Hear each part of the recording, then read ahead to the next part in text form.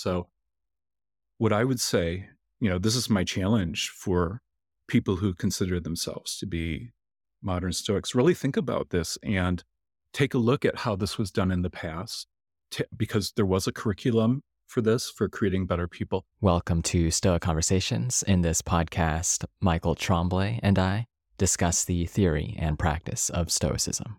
Each week, we'll share 2 conversations, one between the two of us, and another will be an in-depth conversation with an expert. In this conversation, I speak with the scholar and philosopher David Fideler. David is a past guest on Stoic Conversations. He and Michael had some excellent conversations about his book, Breakfast with Seneca. It's always good to have him back. In this discussion, we focus on what modern Stoics can learn from the Renaissance humanists. This conversation touches on history, education, and virtue ethics, and I expect it to be exceptionally profitable to anyone interested in the history of Stoicism and how the philosophy can have a greater impact in society as well as for individuals. 2 quick notes. 1, David is running the Renaissance program in Florence, Italy this November. If you ever wanted to go to Florence, this is an excellent chance to do so. The timing is from November 13th to 17th. The space is limited. As time of recording, there are fewer than 10 spaces remaining. So if that's something that sounds interesting to you, go to therenaissanceprogram.com. Second, Michael and I are looking into running a course on how to be more stoic. Stay tuned on that, but it's something I want to float now so that people have their feelers out and are appropriately excited for it. It'll be running later this fall, early winter as well. Without any more words of introduction, here is my conversation with David Fideler. Welcome to Stoic Conversations. My name is Caleb Ontiveros, and today I am speaking with David Fideler. I'm very pleased to welcome him back to Stoic Conversations again today. Hey, it's great to be here, Caleb. Excellent. So you've recently been talking and thinking about this revival of Stoicism today, and you've argued that although we might think of this as the first revival of Stoicism, it's probably better thought of as the second revival. And the first was, in fact, in the Renaissance. Do you want to give us a little bit of an intro to that general pitch? Yes, I think Stoicism in the Renaissance is very interesting because there's sort of a little crisis in modern Stoicism lurking under the surface like a ghost. And what that question involves is, how can Stoicism contribute to society? Because the primary focus of Stoicism today is on the individual. And that's good. That's perfectly fine, because we know that the ideas and practices of Stoicism can help people live better and happier lives. But when you look at ancient Stoicism, it was incredibly pro-social. And we can see this again and again, for example, like in Marcus Aurelius, where he talks about working for the common good of society. We can see it in his memorable little line that what isn't good for the hive isn't good for the bee. And we can see that in Seneca as well. But the interesting thing about this is that while Stoicism was incredibly pro-social in the ancient world, I don't think it really had much impact on day-to-day society. And I think that was true of ancient philosophy in general. And while the ideas of ancient philosophy were incredible, they just didn't have much impact. But that really changed with the Renaissance, which was literally a rebirth of ancient Roman and Greek culture. It was a rebirth of the deepest values of the ancient world. And after doing several years of research, I've discovered that the ideas of Stoicism inspired the early Italian humanists to actually launch the educational project that resulted in the Italian Renaissance.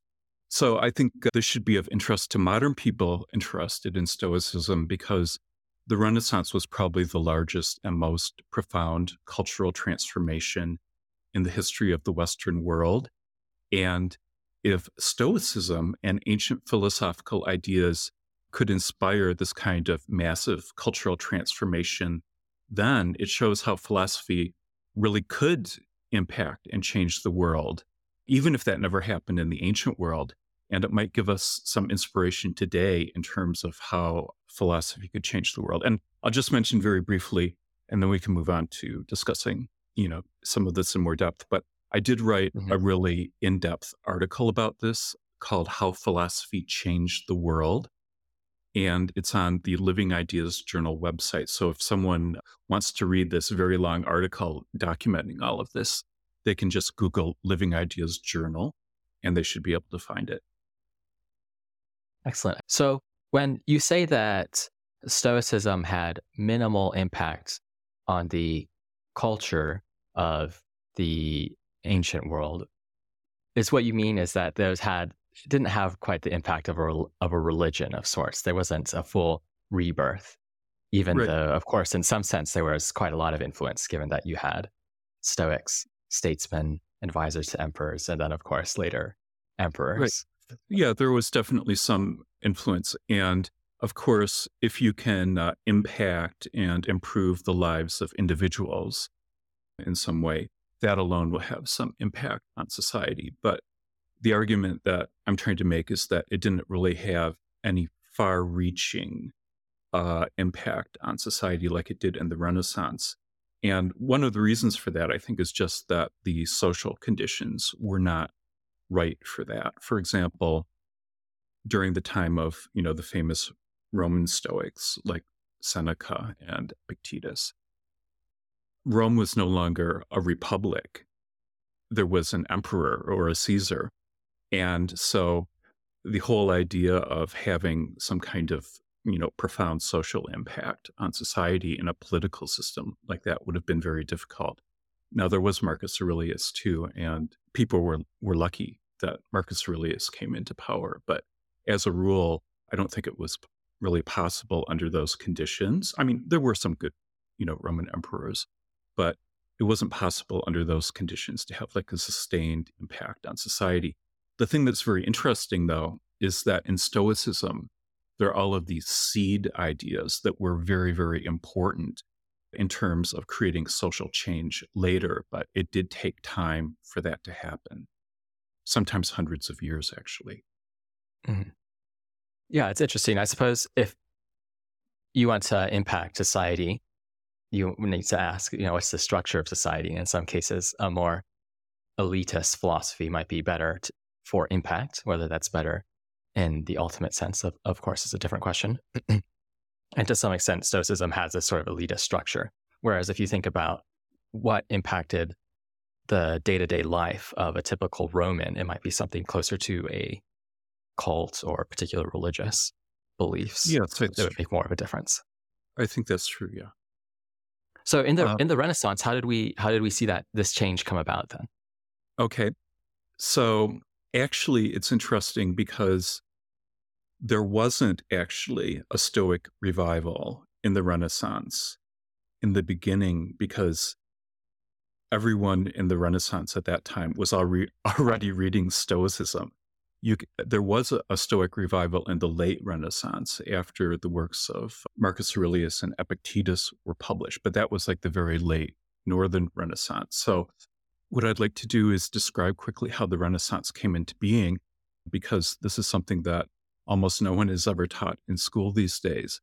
And when people think about the Renaissance now, they always think about art. And of course, art is Hmm. wonderful. But the Renaissance itself, including much of the greatest art, was inspired by the ideas of Renaissance humanism. And Renaissance humanism was initially inspired by Francesco Petrarca, who is simply known as Petrarch today, who is just a really remarkable character.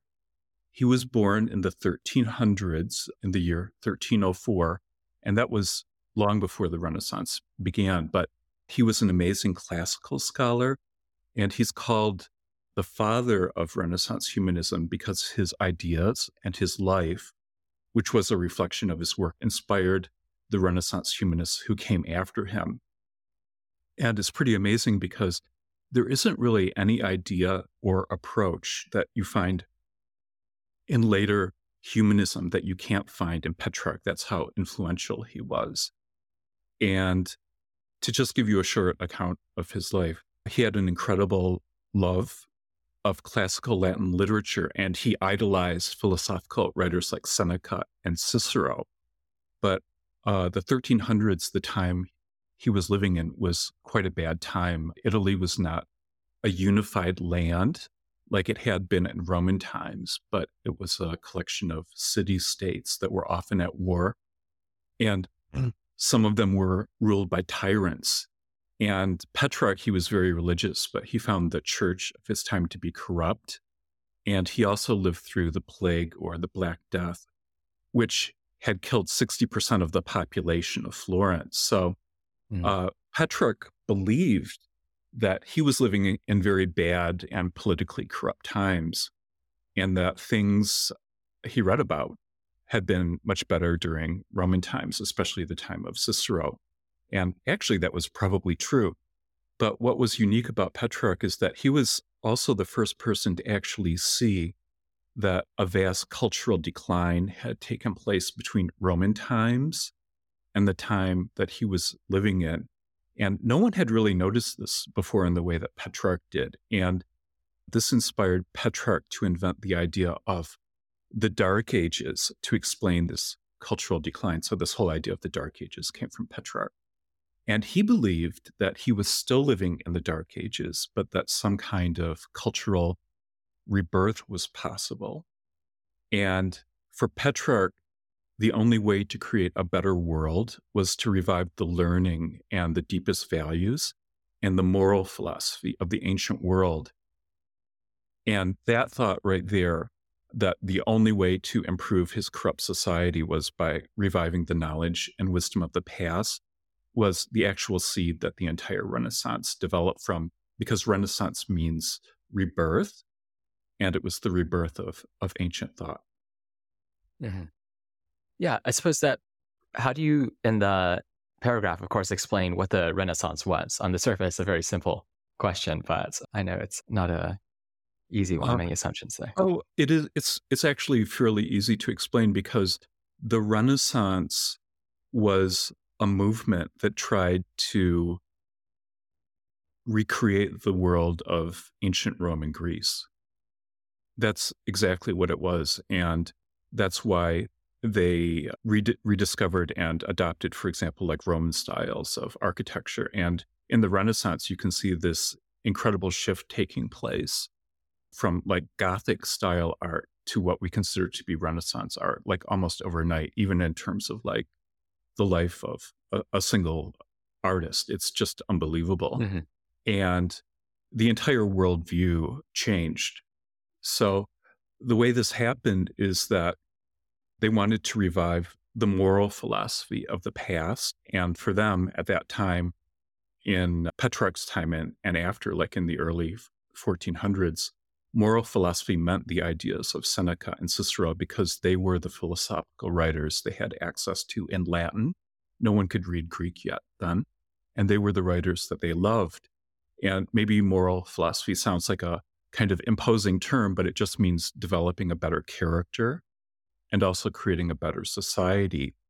So what I'd say is that, in summary, the Renaissance arose in response to a perceived social crisis, because it was a belief in the collapse of knowledge and civilized values during the Dark Ages. And this wasn't just a belief that Petrarch held. All of the major humanists in the early Renaissance believed in this decline, and they also believed that they could revive the light of ancient knowledge and wisdom in their own time or for future generations that followed them. So it's really interesting, because for the first time in history, people became very self-conscious of their own place in time. And it was this desire to restore the knowledge of the past that gave birth to the Renaissance. Of course, there were other factors too, but this was the underlying idea. And It took about 2 or 3 decades after the death of Petrarch, but amazingly, the humanist project was a major success because when Petrarch was alive, he believed that he was living in the Dark Ages and he was rather pessimistic about things. But just a few decades later, the world had been transformed, and the people in Florence embodied the greatest optimism possible about the world they were living in. And they were actually talking quite consistently about how they were living in a new golden age. So it's a totally amazing cultural transformation that occurred. Do you have any sense of what made that area of the world special apart from a number of figures becoming excited about these Yes. classical sources? Yes, that's a good What else is in the question. air? That's a good question. Well, one thing is that Florence was a republic as opposed to some of the other city states in Italy. And so there was quite a bit of intellectual freedom there. Another factor was the great wealth in Florence because it was a center in Europe of international trade. It was the capital of the wool industry in Europe. So there was quite a bit of revenue from that. And it was also a hub for international banking. So the Medici Bank was based in Florence and they had branches all throughout Europe. So there was that financial aspect as well, which allowed people really to pursue scholarship, and also it allowed for the funding of, public works and things Mhm. like that, which you actually see that in all times of, cultural thriving, I think, because, for example, in ancient Greece, when uh, Greek philosophy arose, one of the reasons that it arose is because there was quite a bit of wealth in ancient Greece. And the word school or schole actually means leisure. So the people who were philosophers had enough leisure time so that they could pursue their intellectual interests. Yeah, that's right. It's always an interesting question about why you see these intellectual flowerings when you do, and it Yeah. does seem like wealth is a common factor, as is, of course, some degree of intellectual freedom or at least decentralization, uh, Yes. either amongst cities or within them. Yeah. It's hard to do anything if, you're starving and wondering where your next meal is coming from. So, how did um, these figures in the Renaissance realize ancient philosophy as a life philosophy? Did they pick on Okay. Stoicism in particular, or was there sort of more of an eclectic mix of philosophies that they used to form Mhm. this humanistic way of life? Right. Well, in early humanism, it was primarily Stoicism because the humanists did not like medieval scholasticism or Aristotle. And Aristotle existed in really bad translations in any case, but they had access to Seneca and Cicero. And what I'd like to do is just briefly talk about two Stoic philosophers in the Renaissance, just to show how Stoic they really were. And the first one is Petrarch, and then I'd like to just say a few words about Leon Battista Alberti, who was 100 years after Petrarch, and he's my favorite Renaissance humanist. But basically, when you look at Petrarch, Seneca was one of his favorite authors, and he quotes Seneca often. Petrarch often wrote letters to important intellectuals and leaders all across Europe. And he ended up publishing over 500 of those letters, which we still have access to. And Mhm. in one of his letters, Petrarch admitted that he was addicted to writing, which is certainly a true description. But his letter writing practice was influenced by the published letters of Seneca and Cicero, who he was emulating in his own unique way. And when he would write these letters, sometimes Petrarch would take an idea or two from Seneca or Seneca's letters and then expand upon that idea in his own letters. But Petrarch even went so far as to write a letter to his own intellectual heroes from the past.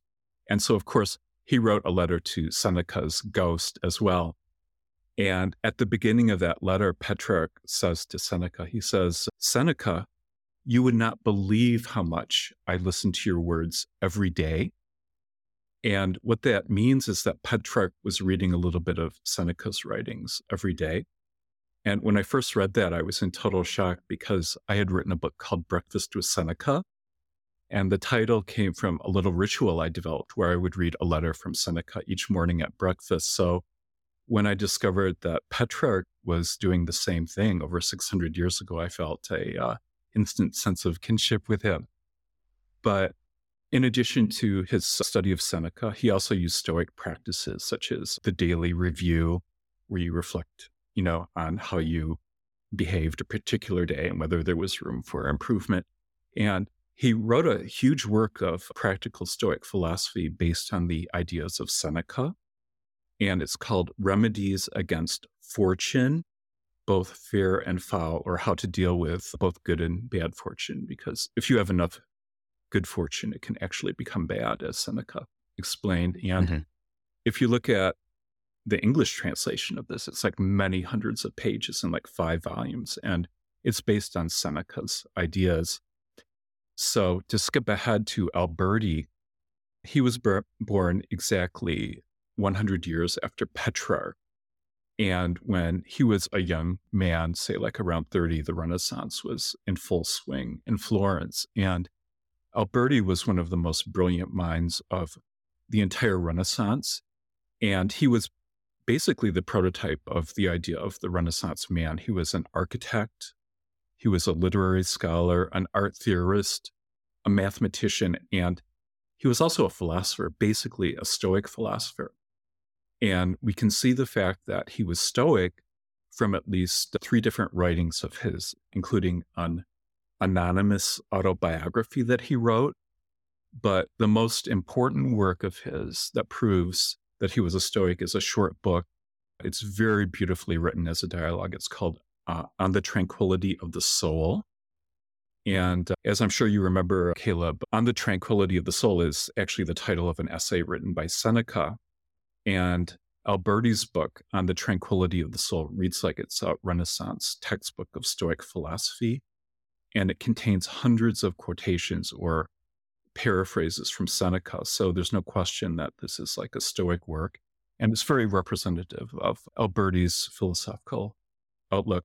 I'm going to write an article about this called The Forgotten Stoic about Alberti. And people haven't really realized this because like this book On the Tranquility of the Soul, it was just published in German translation like about a year ago. So it hasn't been readily available to people.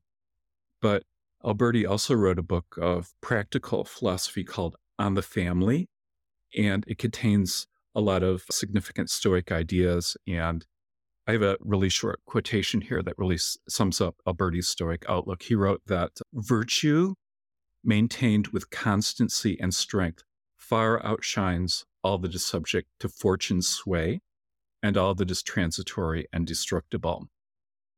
And this whole dichotomy of virtue versus fortune is a key idea in Renaissance Stoicism. And it comes straight from Seneca because this is Seneca's version of the so-called dichotomy of control, because virtue is our inner character, and that is up to us, while fortune is chance, which is outside of our control, and it's not up to us. So that's how the Renaissance Stoics would speak about these things using the language of Seneca. But Alberti himself actually made a very significant addition to the Stoic tradition, in my view, because he brings in this idea of work as being virtuous. He was actually a workaholic, but for Alberti, he believed that work gives human beings dignity. And he stresses this idea like many times in his writings. And then what he says is that when virtue is combined with hard work, it will always triumph over fortune or chance over the long term. And in his words, he said that fortune can only defeat those who submit willingly to it. So that's a taste of Alberti's Stoicism for you. Yeah. That quotation's amazing. I think in isolation, one would certainly guess that it had come directly from Seneca. Oh, yeah. Without It's without 100% much Stoic. context. Yeah. It's unbelievable.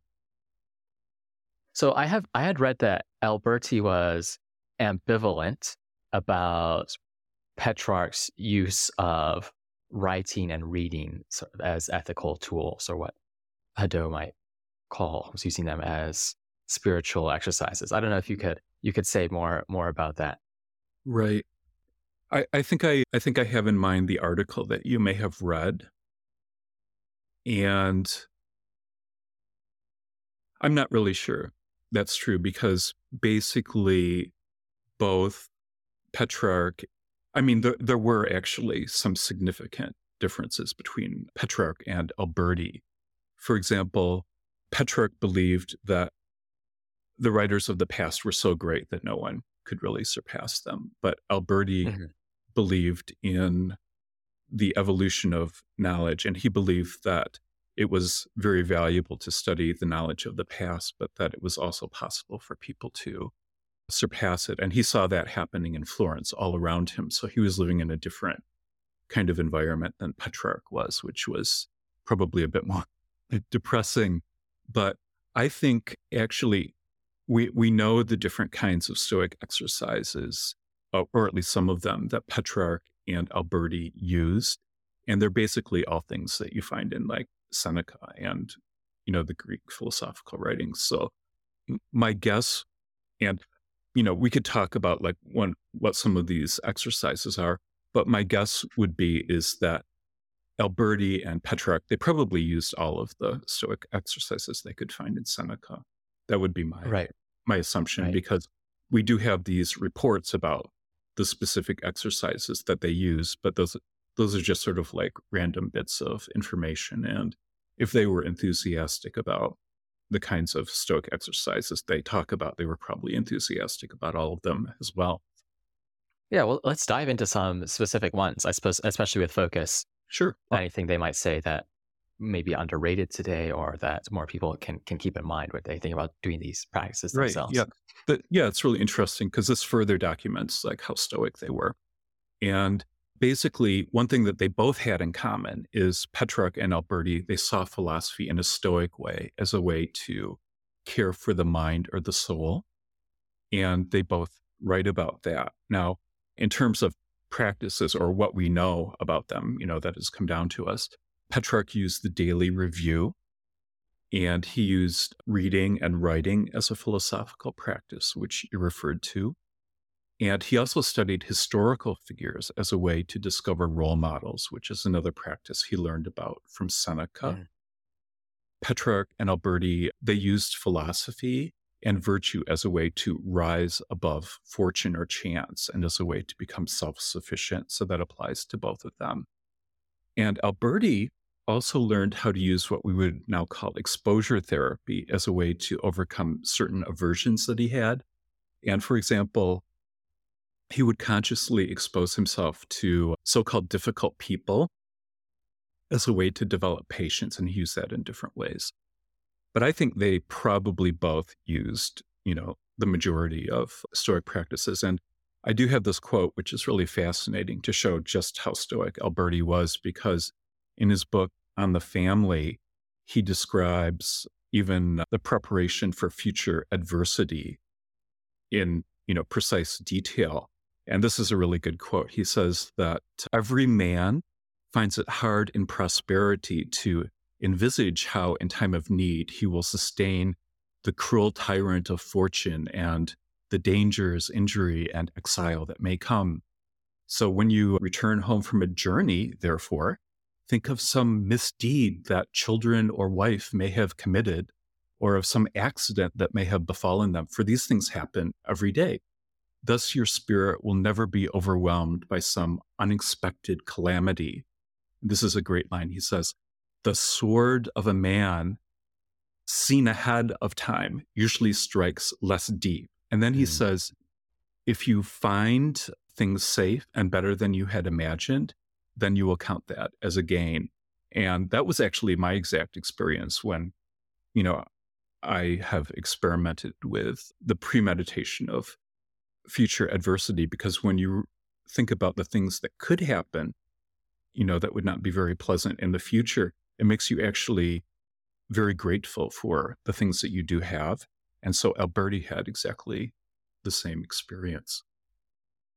Yeah, absolutely. I think so much of unhappiness, different forms of suffering is a result of frustrated expectations, which Yes, is a yes. common common Stoic theme. And if one can adjust one's expectations or even imagine things going worse than what one initially predicts, one can be better prepared against fortune, as it were.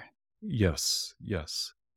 Is there any lesson you took from looking at these figures that caused you to see Seneca in a different light? I'm curious, since you've spent so much time with Seneca in particular, and it seems like both Alberti, Petrarch, and others did as No, because really they read Seneca very carefully. There were also some, pseudo Seneca texts floating around, but I think that those were actually based pretty closely on the ideas of Seneca. It hasn't changed my views on Seneca at all because they really followed Seneca quite closely. Mhm, mhm. How did the ideas of Christianity influence how these figures would tend to see ancient philosophy, if at all? It didn't really have any impact at all. And basically, most of the Renaissance humanists were devout Catholics. But Petrarch had this amazing idea which enabled Renaissance humanism to flower forth.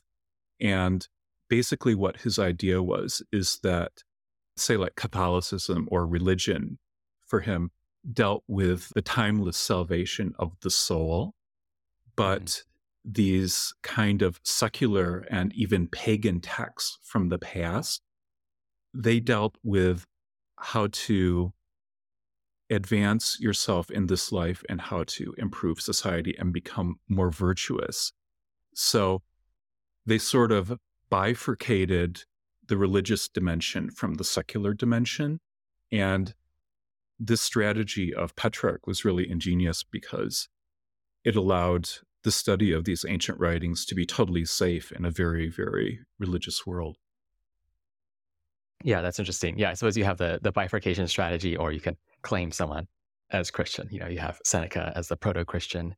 You Right, mentioned Greek exactly. Yeah. letters between Yes, Seneca and and the idea of Paul or something of that sort. right, Yeah. because there are the letters, the supposed letters, they're not real letters between Seneca and Paul. And of course, that gave Seneca a lot of status in the Renaissance as well. So, what can we learn from this earlier use of the Stoics in this revival of Stoicism today? How do you see Right, the examples of these figures sort of answering that earlier right. crisis you mentioned? Yes. So I think this is the key question. So we've come back to the very beginning of our conversation. And, as we discussed, the Stoics had very pro social views. They believed it was important to contribute to society, but this is one of the Stoic views that took a long time to become influential in the world, partly because the Stoics had no real political philosophy. They had really great ideas. They were the first philosophical school to state that all people are equal, including women and men. And their idea of the cosmopolis said that all human beings were brothers and sisters of one another. So that's a very good start. And those ideas would be developed literally for centuries, eventually contributing to the idea of modern human rights. So I tried to trace that arc in the Seneca book. There's a chapter about that. But in the ancient world, it was Cicero who was a political philosopher. And Cicero took Stoic ideas and he developed them further. And what Cicero really stressed was the idea of civic virtue, so that in addition to becoming more virtuous as an individual, he wanted to know what it would mean to live in a good and virtuous society. And I think that with his death, this idea of civic virtue went into eclipse because he lost his life when Rome was no longer a republic. It was shifting over to, the emperor model, being ruled by a single person with nearly absolute power. And while there were a few good emperors, you know, it obviously went very badly in some cases with like Caligula and Nero and others. But along with Seneca, Cicero was an incredibly important influence on the Renaissance humanists. So there was this massive emphasis in the early 1400s on the question, how could we use philosophy to improve society? And today, this movement is called civic humanism. And Cicero became a model for the civic humanist because he was both a philosopher and a statesman. So Cicero showed how it was possible to be a philosopher and contribute to the common good of society in a very practical way, and how learning and being involved in, the political sphere could go together. And if you look at the work of Leon Battista Alberti, who we were discussing, this idea of creating a better world runs all throughout his writings. And he wasn't the only one. This was just a guiding idea of the humanists.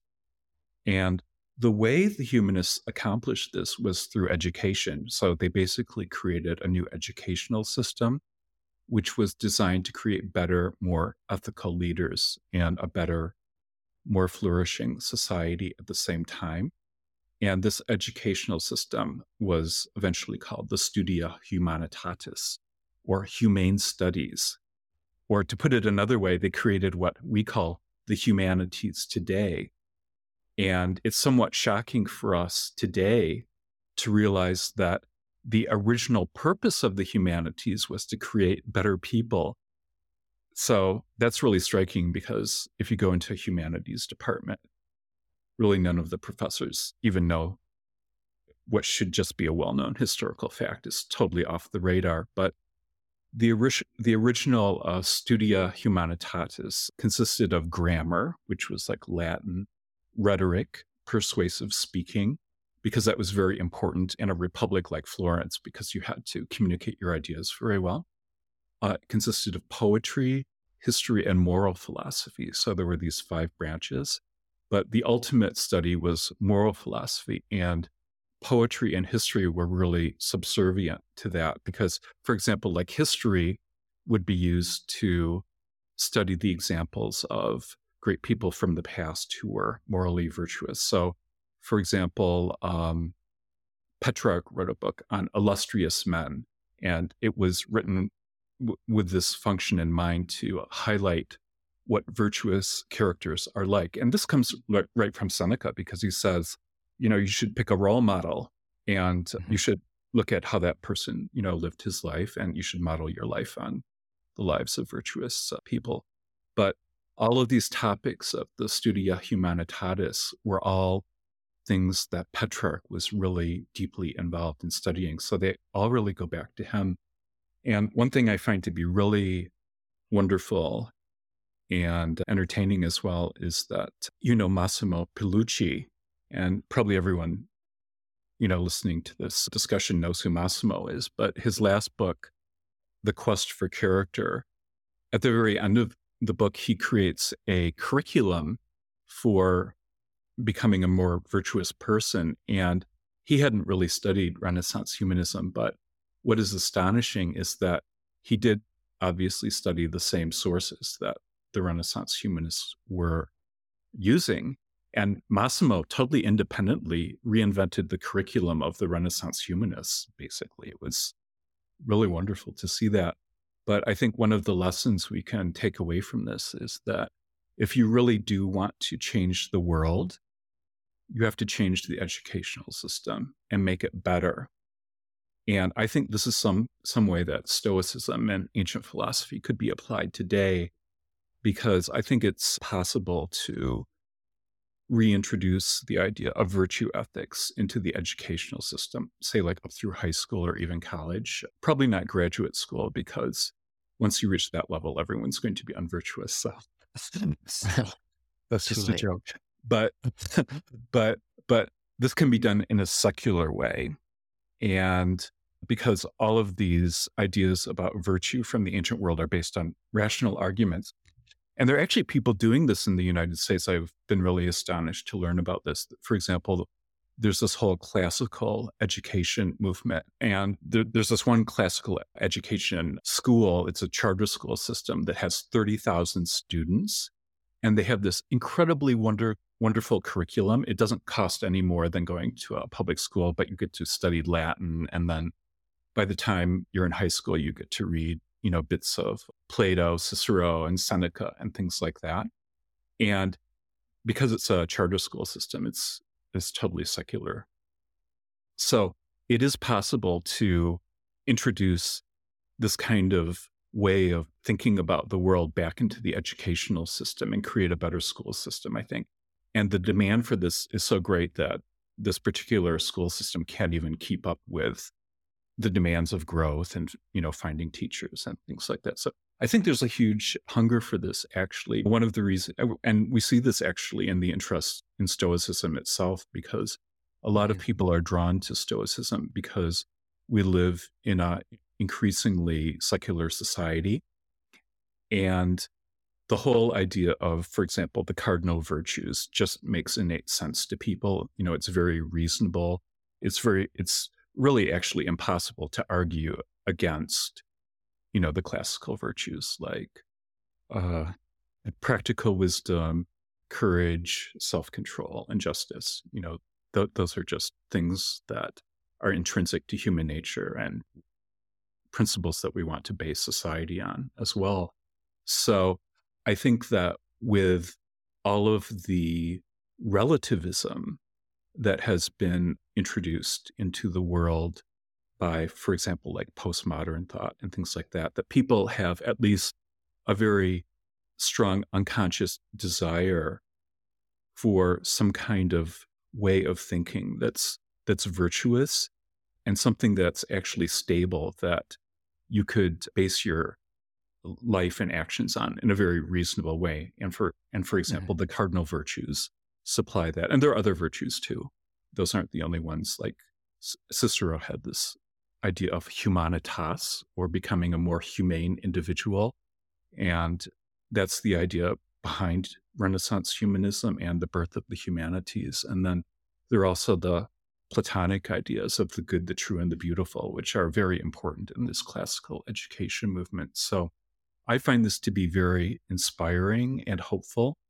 And I think it provides a kind of map for how we might be able to create better people and a better society today, which would actually draw on Stoic thought as well as other, Greek philosophical schools. And I don't have any illusions. I mean, it's not like you can do this and wave a magic wand and change the world overnight. That's always, at least in my view, usually a pretty dangerous proposition. But, it's like the situation in the Renaissance with Petrarch. I mean, it took 20 or 30 years for his ideas to really become fully embraced and start affecting the world in a tangible way. So I think that if we could improve the educational system, which I don't know what your views are on this, but I think there's been a fairly substantial decline in the quality of education, that I think that it would, pave the way for a much better world in the future. Right, right. Yeah, education is always so complicated topic, but it's certainly true that we see promising new efforts, or at any rate, what was old is new again. And some of these Yes. classical Mm. institutions in the States Yes. that I'm familiar with, I imagine there's some elsewhere too, but a number of Yes. those have had been successful at different levels. Uh, Right. Right. And unfortunately, I think, in my experience at least, I think that a lot of education is just a wasted effort. And a lot of it is really just aimed at socialization, because I mean, I went to pretty good schools actually when I was a child, but I think that a lot of education is based at socialization and, teaching, children how to stand in line and obey their teachers and things like that. So I think that there's an incredibly vast potential to do much better in the educational world and to create much better people who can think in an interdisciplinary way, like the Renaissance polymaths. And that is certainly not encouraged today. And there are just all sorts of ways that the educational system could be improved. So, what I would say, this is my challenge for people who consider themselves to be modern Stoics. Really think about this and take a look at how this was done in the past, because there was a curriculum for this, for creating better people. Take a look at, what these, charter school systems are doing. It's quite inspiring, really. And I think that would be a way to really have a positive impact on society, because there are a lot of people interested in contributing to the world in modern Stoicism. And I think of like Brittany Polat, for example, like Stoic care, and then people, doing things with people in prisons and teaching them Stoicism. And all of those things are really great.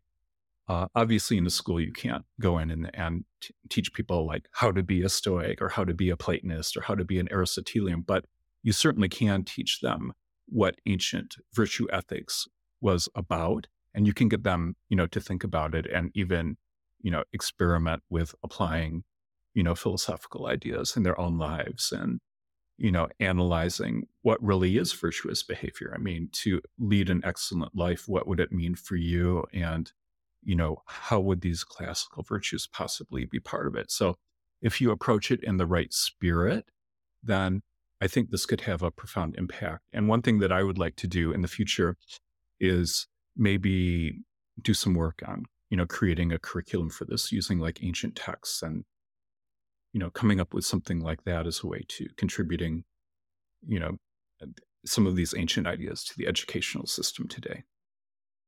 Absolutely. Excellent. Well, is there anything else you'd like to add?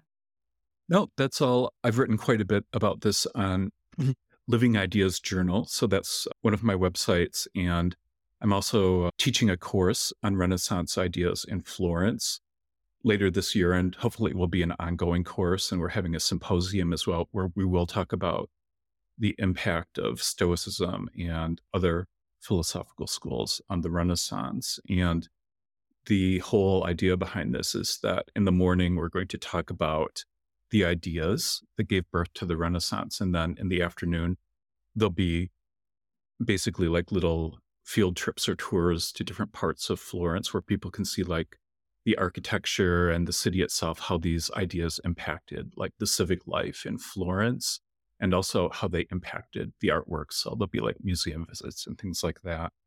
So I think it's a pretty unique offering. And I think the combination of combining the ideas and actually being able to see how they were embodied could be a really profound and transformative experience for people. I know that has been in my own life when, I've spent time in Florence and really seen how these ideas were embodied there. It's very inspirational. Yeah, that sounds amazing. Where should people go to learn more about that? The easiest website is just go to Living Ideas Journal, and then on the front page of the website, you'll find a link to the course. Excellent. Well, thanks so much for chatting. Learned quite a lot about the Renaissance and Stoicism, how Stoicism showed up. Yeah, there. Who would have ever thought, Caleb? I mean, who would have ever thought that at, the very start of the Renaissance, that Stoicism, of all things, was a formative influence? I mean, it's really amazing to realize that. Right, especially the degree to which many of these lines you read sound like our good friend Seneca. Yeah, it's straight Stoicism. It's like right out of Seneca and Cicero as well. Yeah. And Cicero as well. Excellent. Well, thanks so much for chatting. Great. It's been wonderful speaking with you. Thanks for listening to Stoic Conversations. Please give us a rating on Apple Podcasts or Spotify and share it with a friend. And if you'd like to get 2 meditations from me on Stoic theory and practice a week, just 2 short emails on whatever I've been thinking about, as well as some of the best resources we found for practicing Stoicism, check out stoalecture.com. It's completely free. You can sign up for it and then unsubscribe at any time as you wish. If you want to dive deeper still, search Stoa in the App Store or Play Store for a complete app with routines, meditations, and lessons designed to help people become more stoic. And I'd also like to thank Michael Levy for graciously letting us use his music. You can find more of his work at ancientlyre.com. And finally, please get in touch with us. Send a message to stoa@stoameditation.com if you ever have any feedback, questions, or recommendations. Until next time.